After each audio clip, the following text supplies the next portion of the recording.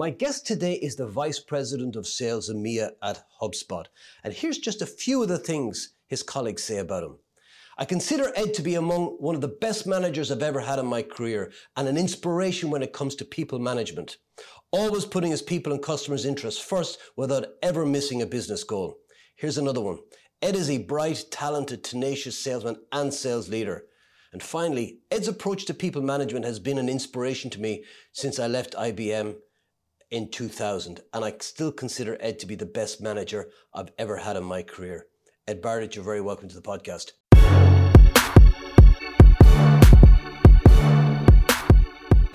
Thanks very much, Paul. Great to be here.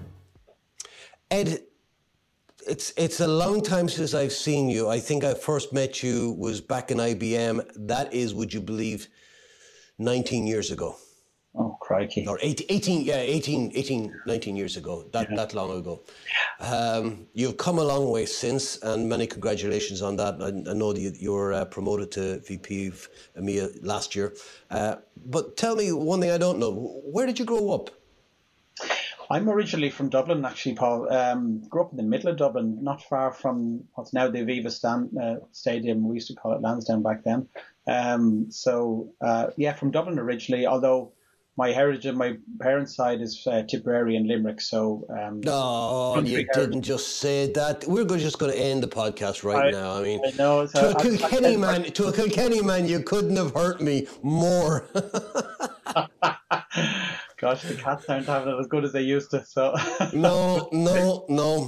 But look, we had it anyway. I don't want to bore people who don't understand the cultural references here, but at least you have some Dublin in you. That's a good thing, right?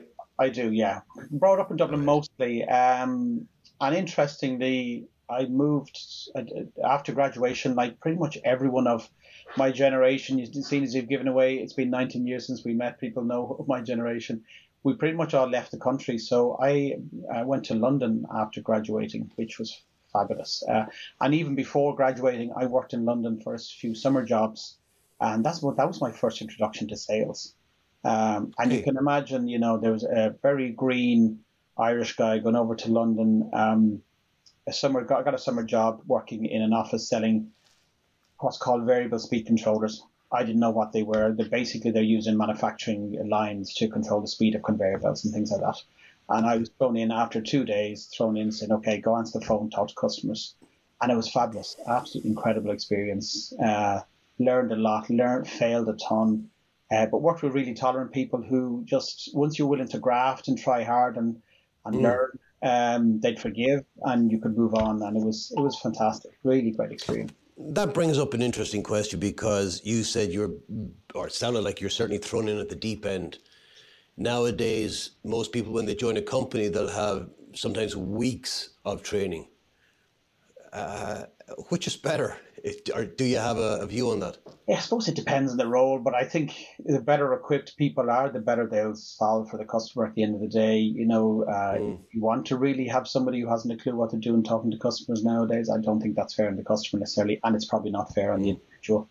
But certainly that experience helped me build some resilience because there was a couple of other people in the office who joined the same time as me, and they didn't survive, to be truthful. So it was quite a cutthroat type environment in many ways, but it was cutthroat, not so cutthroat that I wasn't asked back. So when I graduated in back then it was marketing management, I went back to this company in London on a permanent basis and got into sales and product management, which is a whole new world for me then. And that was fabulous to get asked back. But one of the first experiences I had when I went back permanently was I was giving a telephone directory of companies in the north of England and told to call them and find customers. And that was with pretty much zero training. And by crikey, you learn fast in that environment. Now you get tips from people, you get a lot of rejections, you got a lot of no's, you got a lot of tell me more, and a lot of generous people as well on the other end of a line. I often think of it now when I still get cold calls nowadays, which is somewhat surprising.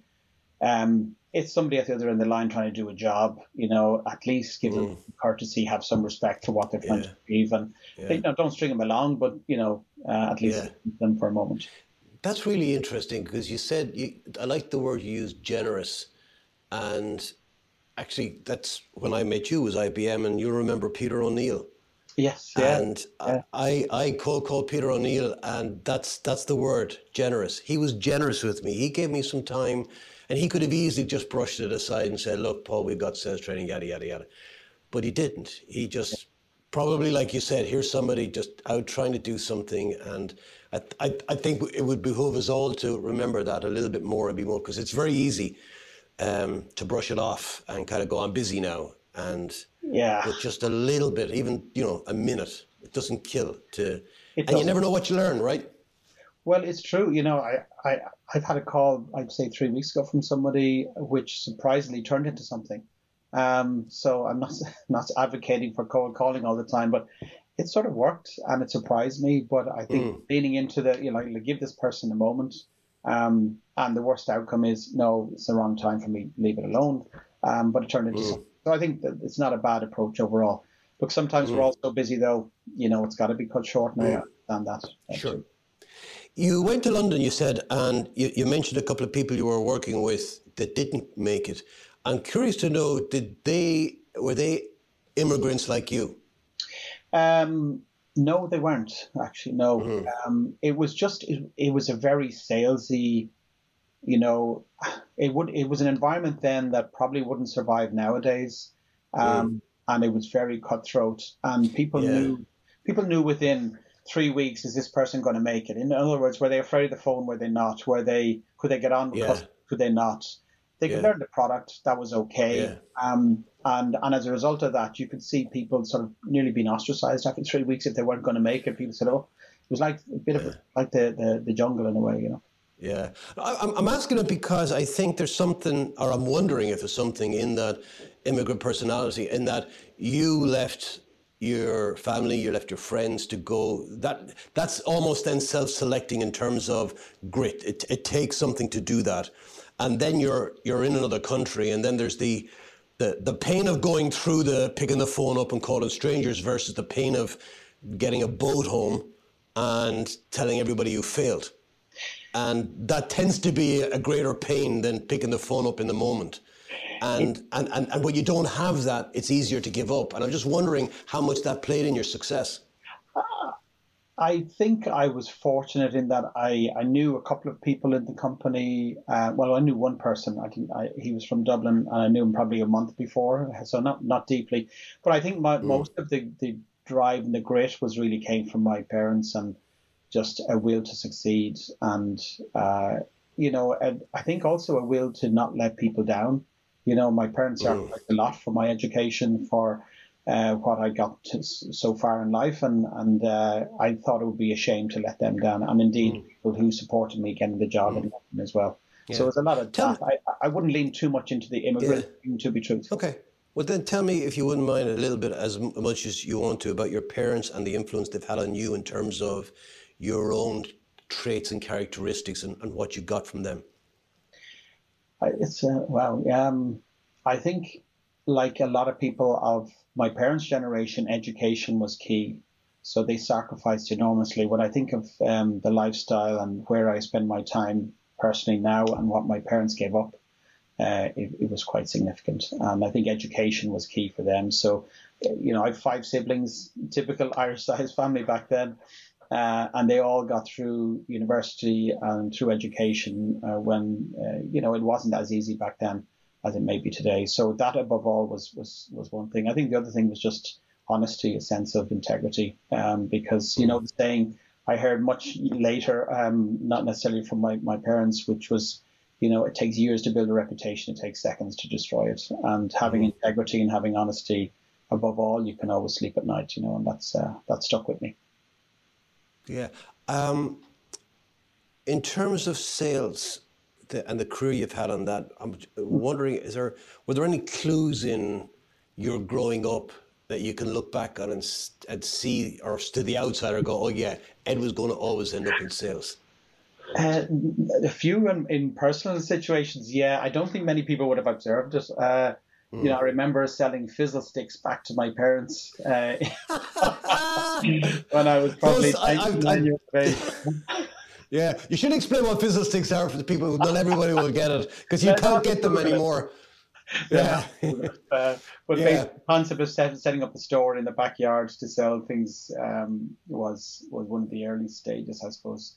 And then, look, there was always an interest in business projects in school and that sort of thing.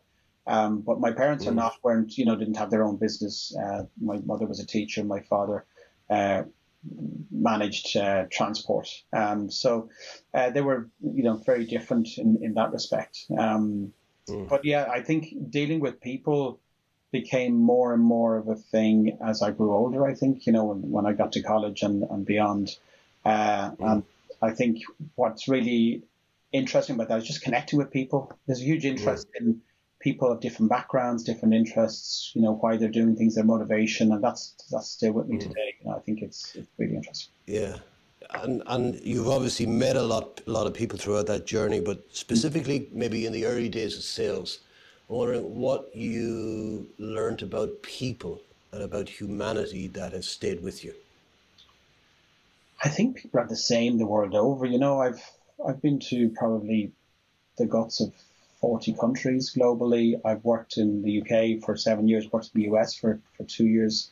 The one thing that's common is you've got the good, the bad, and the ugly everywhere. And stereotyping and judging people based on where they're from is incorrect. It's not fair. I think, and you should judge people on their own merits. I think that's probably one mantra I would stick with. And then the more you travel, the more you realize that to be true. And then as you transition from sales into leadership, talk to me about that journey and maybe some of the hiccups for you along the way. Yeah. So I came back from the UK and I was working for a smallish Irish electronics company. It was a great experience, but a very, family companies can be difficult in the sense that if you're not from family, it's hard for you to progress. So I applied for a job with IBM and Philips. And by the time IBM came back and I got through the process, I was a year working in Philips, selling to the Apples and the APCs and the 3Coms of the world back then in Ireland. And that was a pure sales job and a product on ASICs and stuff like that, chips. I was just going to say it was semiconductors for Philips. Semiconductors, yeah, not the... Oh, snap. I did that for Motorola. Oh, really? Oh, interesting. Yeah. So it was an interesting sales role and account management role. But the piece in IBM, a job came up to manage people. And I took that, and that was really interesting because I ended up walking into a support organization, not a sales organization. And that's probably the best people management experience I've had in my career. So I rocked up managing a bunch of techies. They knew everything more than I did. I wasn't a techie. But what I could bring to the party was a bit of organization and a bit of motivation and a bit of structure and things like that. And it went from a team of 8 people to a team of 30 pretty quickly. And then after about 9 months there, I was asked to head up the whole support organization, which was about 320 people. And that happened, 9 months after joining IBM. Wow. Quite extraordinary. And it was a magical experience to see how probably the best learning, and I use this in sales all the time, which is if you obsess as a leader and a manager about the outputs, in other words, the number, you're failing already. You've got to obsess about the inputs, and the outputs will come if the inputs are right. So in a support organization, everyone obsessed about how many calls do people do and how long were the calls. And we flipped that around and said, okay, how educated are our folks? How we give them tips on how to answer questions quickly? How can we be more supportive of the customer so we solve their problem and they move on to the next one? And those inputs really mattered, and motivation of people, small things like thank you, matters enormously. And those inputs changed the whole dynamic of that organization. And that for me was the biggest learning, that you could really change an organization by supporting inputs and basically respecting people a bit more, because it was a bit of a sweatshop at times and people were leaving and stuff, and we changed all of that around. And the other lesson was setting standards. We set a bar of expectations with people, and some people didn't make the bar and they left the business, and everyone else did. And that created a very positive environment, not a negative, very positive environment. So that was a great learning in people management. And setting out your stall and being straight with people. I'm curious how that. Sorry, go ahead. Yeah, so I'm going to move on to the sales piece then. Yeah. IBM.com, and one of the first experiences there was actually BDR management, who was asked to set up a new mission to call into what's a certain customer base and try and find net new business. And that was set up from scratch. That was another amazing experience too, because you're trying to convince people to join a mission that really hasn't established itself. Then you're trying to set up processes from scratch and set up a whole call effectiveness with BDRs and sourcing new business and a talk track and all of that, and training for a whole new organization. And that was a magical experience as well, because great people. I mean, the secret is build a brilliant team. That was Hugh's organization, was it? That would have been, just before Hugh joined, I think. He came from IBM Ireland into IBM.com. So, but he was one of the key sponsors of that. And that's still there today. Really fantastic organization. Talk to me then, because what I was going to ask you was, excuse me, you mentioned in the support organization the focus not on outputs but on inputs. Yeah. How did that translate then over into the sales arena, where still to this day so many organizations focus on outputs and not on inputs? What were the kind of inputs then and now that you're seeing that are really important to control, I guess? Yeah, well, first of all, there's a foundation of the inputs, which is having training your people and making sure they're enabled to do their job successfully. So many salespeople waste time either because they don't have information to hand, they haven't been trained in it, or the process itself is just a car crash for them to manage. So I think that piece is very important. And then it's the inputs around, if you don't make calls or if you don't outreach to customers, you won't find a pipeline. So if you don't have a pipeline, nothing. Doesn't matter how good you are at selling. And then it's looking at your funnel metrics beyond that. How many outreaches are you making? What proportion of those are turning into qualified leads? And then in the funnel, the typical funnel, excuse me, to anyone who's listening, like your typical funnel is going to be the same. It's going to be your initial contact with the customer. You're going to have an element of the prospect. You'll have an element of education. Then you'll have an element of demo beyond that. Then you'll have the negotiation, and then you'll have a close. So within that process, how are your funnel metrics, and where are they successful and where are they not successful? Are you letting too many people through stage one so that you're wasting a ton of time educating people about something they're not going to buy? Or the opposite, are you letting too few people through, so no matter how many you educate, you're still not going to get your number?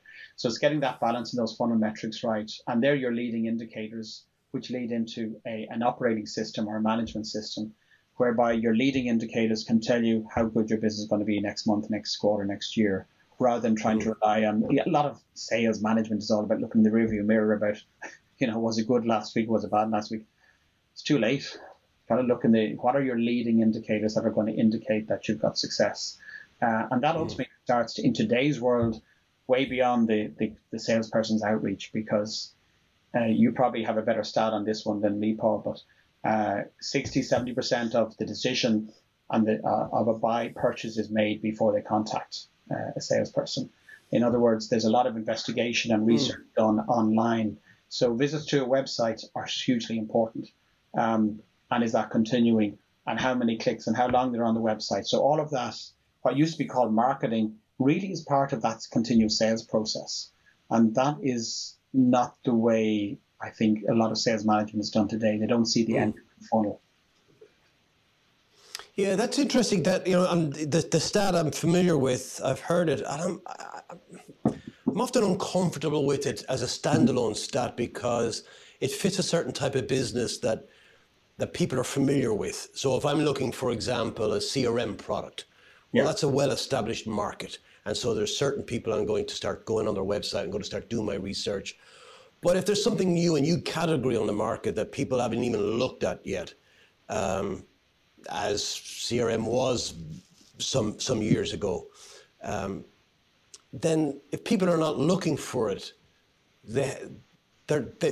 you can then go and find the kind of issues and challenges that they have, but they're not They're not out on your website, and there's something else. And then there's another one. There was one of the best reps I knew, and she worked in the public sector. And she would literally, 2 years before an RFP would ever come out, she'd be in there with white papers coming from the European Union going, here's new legislation that they're discussing. It might even be a green paper at that stage. And she'd make them aware of what was up and coming. And then, of course, when the time came around. So I'm putting that out there to kind of wonder, how do we capture that business that's bubbling under the surface that really people are not out searching for yet, but they still have the problems, or they're going to have the problem if they don't take some action? Yeah, I think you've put that really well, in the sense that before they buy the product, they have a problem. So I think a lot of what companies should be educating on the website is problem solving. So the concept is that on your website, typically digitally, and even public sector now, I mean, they crawl the website too. It's going to be around a topic where there's a problem to solve.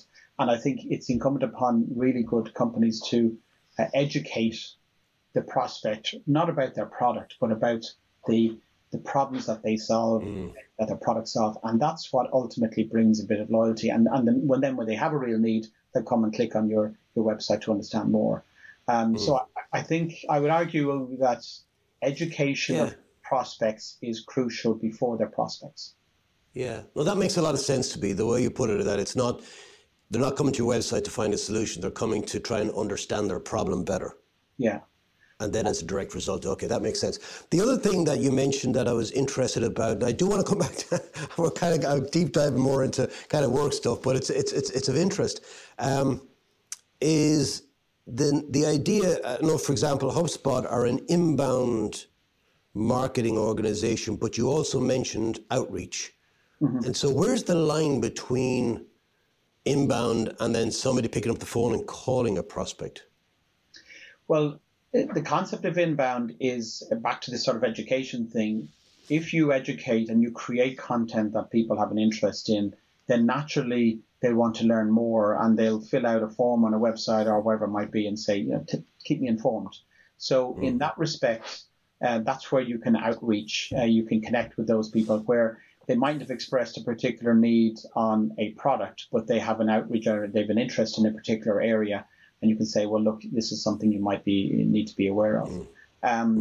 So I think that's sort of an extension of the concept of inbound. I think the whole idea, and I mentioned the cold call word earlier on, I mean, that is just, spray and pray type sales. If it's not targeted nowadays, then your success rate is going to be less. I think that's just the mathematics. Okay, yeah. That's an important distinction, because even in my head, I would have still regarded that as a cold call, even if they'd filled in some sort of form, because it's to do with the relationship, etc. But what you're saying is it's really a targeted call rather than a cold call. Yeah, absolutely. That's important. And I think, more and more customers have prospects have an ongoing relationship with you before they're a customer, because of the interest in the area of the problem that your product can solve. Makes sense. Yeah. So tell me, Ed, in what you're doing currently, what's motivating you the most? Since I started working, I mentioned variable speed controllers back in years gone by. Technology has been really, really interesting to me, and it's just I'm a bit of a techie head without being a techie head, so never qualified in that area. But I think what's really amazing, we've gone through the year of the iPhone was 2007, so the past 15 years. We've seen, since that technology came on board, so many life processes change. How we do things has changed utterly as humans, and we probably haven't realized it because it's been this slow change in a sense. But for me, the impact of technology to change how we do things, how we think about things, and free up time for people is huge. And I think that's what I found. What interests me about HubSpot, when I started talking to Christian Kinnear, I think you know Christian. So he's the CSO now for HubSpot, and he was telling me, we talked about the impact of the company on customers, and that was a really interesting discussion, because you're not talking about product and bits and bytes and all that sort of stuff. You're talking about this product actually changes how people think about that funnel I talked about, extending that funnel, the life cycle of a contact. And HubSpot can create this single platform that enables those end users to have that single view of a contact, instead of the website guys having one application, the sales guys having another CRM application, support guys having another application. That it's actually one application, one database, one view. And that means customers can compete, customers can do their job a lot easier. People aren't spending their ages trying to connect systems. They're actually spending time looking at the data and looking at the information on customers. So that ability for technology to impact whatever it was is of interest to me. Similarly, I worked in Google Cloud. I thought the impact of Google Cloud's Workspace product for people to share information and share documents in real time, move into a remote world, that was amazing, what it could do for lives. So I think for me, the buzz is how we can impact and how technology can impact end users and process and companies and people. Interesting. Yeah. Nobody's ever mentioned the technology side and the impact it has on people before. It's interesting. Yeah, it's true. It is transformative. Who would you say then who inspires you the most? Inspires me. It's a combination. I think it's a persona I met when I first went to London. Persona I met of somebody who balanced fun with work, and I saw that again in parts of IBM.com, and I saw that again in Google and again in HubSpot. I think the ability to realize, to take your job seriously, but also realize it's a job, folks. We are blessed in the role that I have, blessed in sales, that we don't do heart surgery. God knows, if I had to do heart surgery some of the Monday mornings I woke up, it wouldn't be a good view.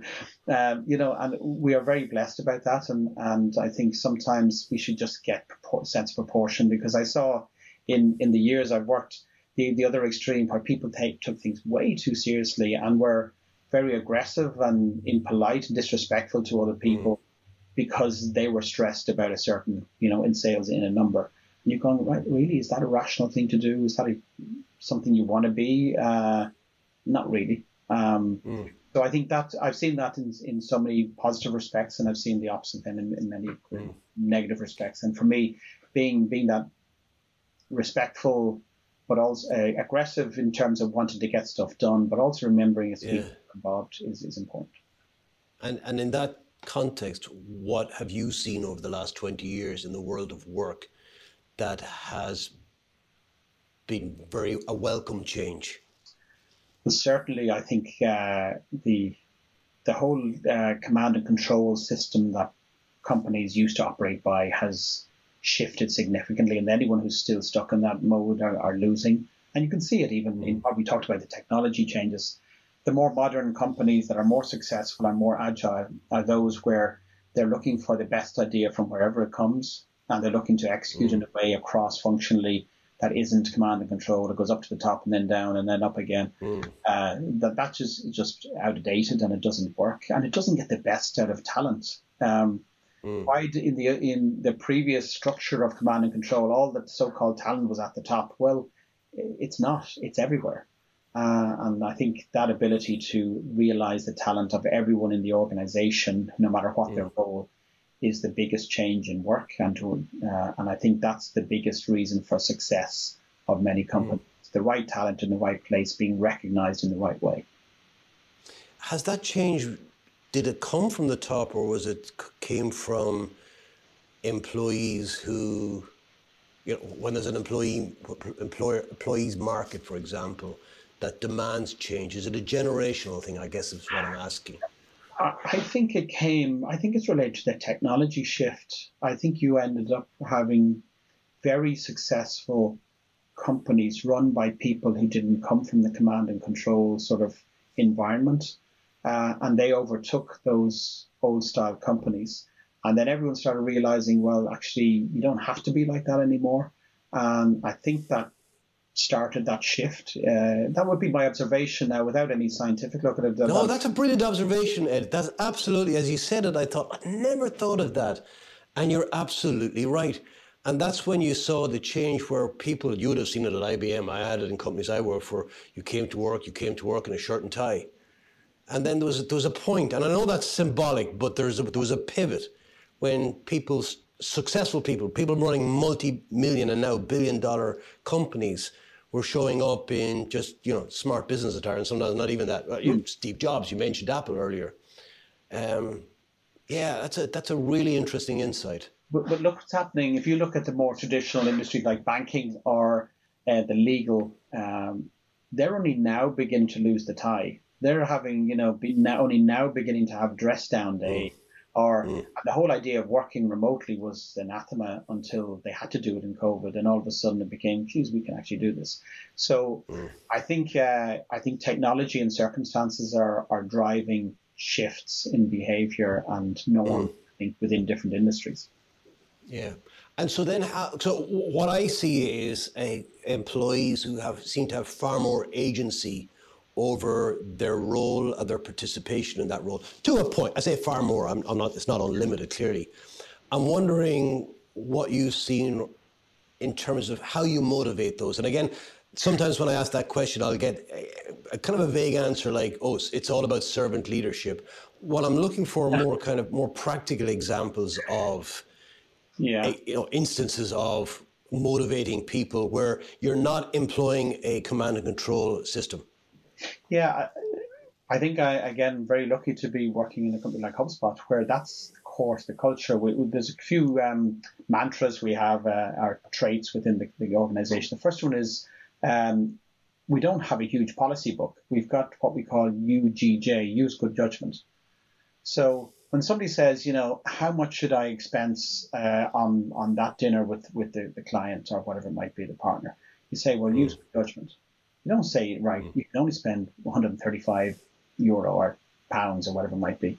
You say, use good judgment. What would you do if this was yours? And that is a personification of just realizing everyone's an adult. Trust them to make a right decision. And one of the HubSpot is renowned for having a 140 slide deck about culture code. And it's really worth a watch. I'd strongly watch it. But one of my favorite slides, and it says, we don't punish the many for the sins of the few. And what that means is, if somebody takes that dinner, say, and they spend €500, in every other company, it's like, oh, we've got to put in a policy because Johnny made a bad decision. And instead, if you say, well, look, this happened once out of 200 times, why don't we just leave it the way it is? We'll have a chat with Johnny and say, look, that wasn't necessarily using good judgment, but everyone else is fine, and not create a rule. And the background to that is just everyone's an adult. Treat them like adults. Treat them with respect. And I think the respect word is probably the most important part of this. If you treat people with respect, that's a two-way street. You ask their opinion, you get their inputs, and back to the motivation. If people feel empowered to run their business within certain guardrails, and with the right supports, then they can be successful, and they'll feel freer and more motivated to run it in the way they want to do it. And that's how we like to think we manage the sales team organization in HubSpot, which is, it's all about, here's what we want to achieve. Here's what we're enabling you with. Go figure. We'll train you and support you in what you need, but ultimately everyone is a little bit different. Here's how we recommend you do a call, and here's how we recommend you do stuff, but you'll have your own style and you'll want to try different things, and that's okay. And I think empowerment and respect really builds a sense of trust. And if you have that trust, then I think you can conquer the world. I love it. When you think back over the last few years, Ed, in terms of your own growth as a leader, what were the areas you felt that you needed to work hardest on in order to become who you are today? Oh boy. I think it's managing the combination of the people and an operation in a way that the people continue to feel that empowerment and that trust and that respect, and not micromanaged. And I think in a sales operation, I think that's where you've got to put your energy.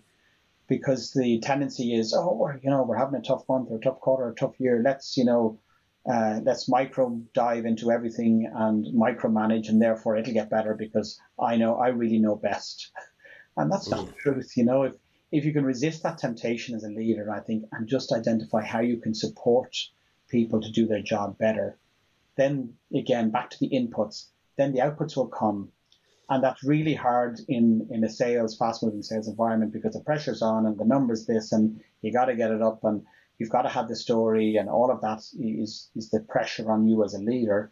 But ultimately, if you trust the people, support them on how to do their job better, listen to what's not working and support fixing that, those inputs then will deliver the output in the end. And you got to just trust it.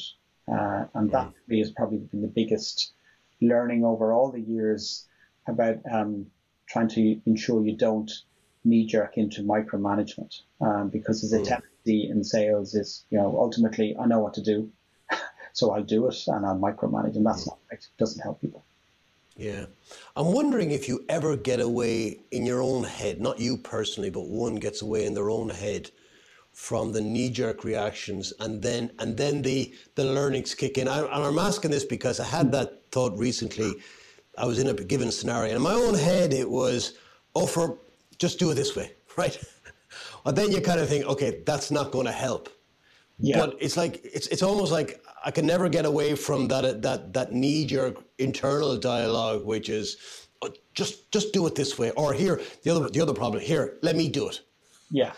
Well, does it ever go away? It does. It's something all new managers go through. I was talking to some recently promoted managers, and to me, the cycle is the first 2 months is you're trying to figure out, what do I do? Then you realize, well, I can do it better than this person, so I'm going to help them by doing their job for them. And then very quickly you realize, well, I can't do everyone's job, I'm drowning. And you figure out, okay, I better step back and I better listen to that training I got about coaching. And that's when you start coaching and you start helping salespeople in the correct way. And I think that's probably the cycle of management, letting go. From being an individual contributor, I'm really good at selling, to doing it for my salespeople. When I become a manager, then you've got to walk away from that and actually become a manager and a coach. You just give me a great idea for a sales management curriculum, which is the first 2 months. Oh hell, what do I do? The next 2 months, I'll do it myself. Then after that, oh hell, I know nothing. Yeah, great idea. It's a tough one for the management journey. Yeah, it's probably the tough career transition anyone makes, is going from individual contributor to people manager, because you actually lose control instead of gaining control. People think, oh, I'm now the boss, I'm getting control. You lose control. And why is it that this is my perception, and I only have a certain narrow perception on this, but it seems to me that sales organization, whether it's SDRs, AEs, whatever, field sales, they get a ton of training. But then when they go into management, they may get a very generic one, but they don't seem to be focused on the same way. And I'm curious to know what your thoughts on that, if there's reasons for, or even if I could be completely wrong and maybe my perception is outdated. Yeah, I think management training, there's two types. The one is, here are the processes you've got to follow as a manager, because you're now managing people, and there's a HR element and there's a people coaching element and all that. So here's those processy type activities. The bit that I think is probably weaker is, here's what being a manager actually means. Here's what situational leadership is. Here's how to assess your team and where they are in their career and support their growth. Those sort of softer skills that are crucially important about developing a team and this individual in that team to their success and to their potential. I think that emphasized less so at the outset, because you got to get the process bit right. I do think, though, and I certainly see it where I am now in Oxford, there's a lot more investment into that piece. Like we train on the GROW model for coaching, for example.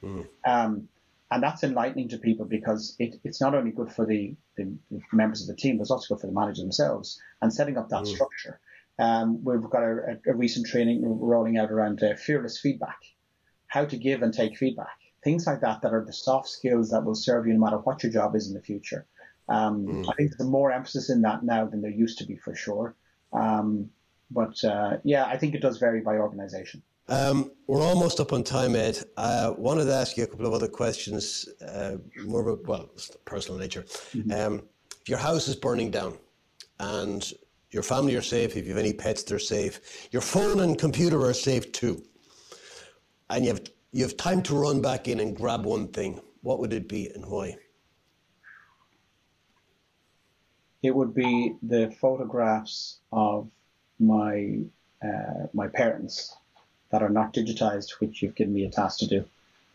Yeah. I don't have to say anything. Yeah. Yeah.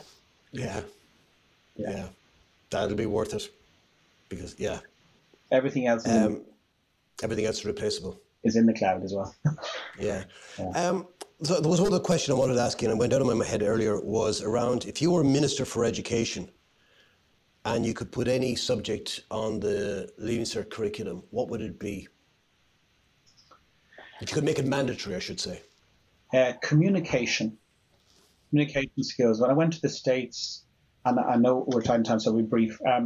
My eldest boy, he was 7, and he walked into a school, and within 6 months, he had to dress up as a historical character and present to his class on that historical character. And he did JFK.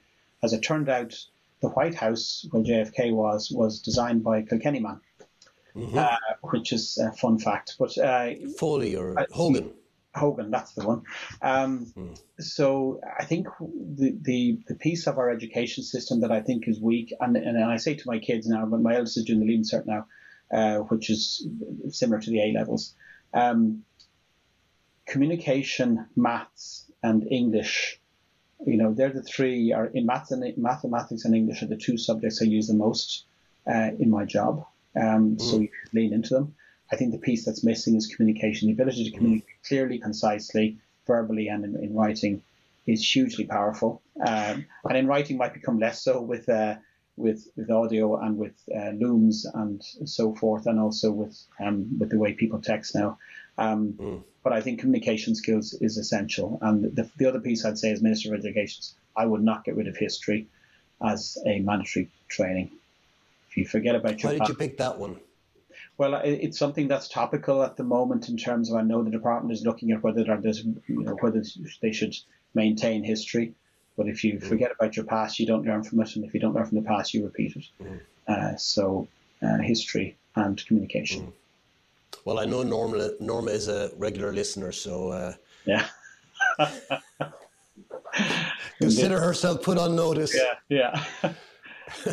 Right. Very good. On that note, Ed, I want to thank you so much for being my guest today. It's been an absolute pleasure.